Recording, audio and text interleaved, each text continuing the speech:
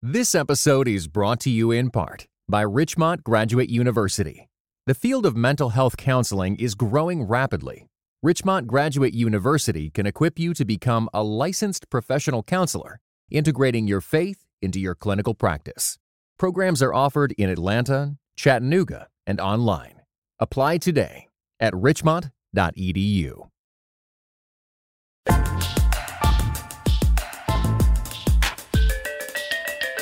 Welcome to Device and Virtue. I'm Chris, and I'm with Adam. Hi, Adam. Hi, Chris. This is our new podcast. This is our new podcast, Device and Virtue, where we argue the wrongs and rights of daily tech and daily faith.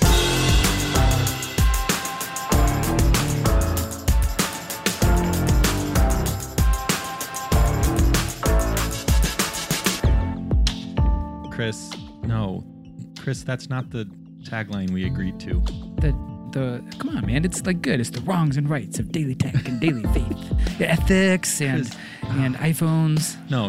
Listen. There's two sides to every device. But for Christians, there's a third way. Oh, you really used your announcer voice with that. That's because it's a tagline. There's a third way to everything, church tracking software. Third way. Okay, how about evangelist chatbots on Facebook? Third way. How about online privacy? Yep, there's a third way, Chris. I don't know. I think wrongs and rights, video cameras as witnesses. Transhumanism? I think there's wrongs and rights. How about social media from Rome? Because that's a thing. Self-driving cars. Yeah, or CRISPR babies? A theology of text messaging. But honestly, we have this conversation all the time, and we finally realized it was time to have you join us. That's right. Find out when we release new episodes. Subscribe now on iTunes or whatever device you're using. Follow us on Twitter at DeviceVirtue. And find us at deviceandvirtue.com. Chris, are we really sure about this name, Device and Virtue? Too much pun? I think we need to start over.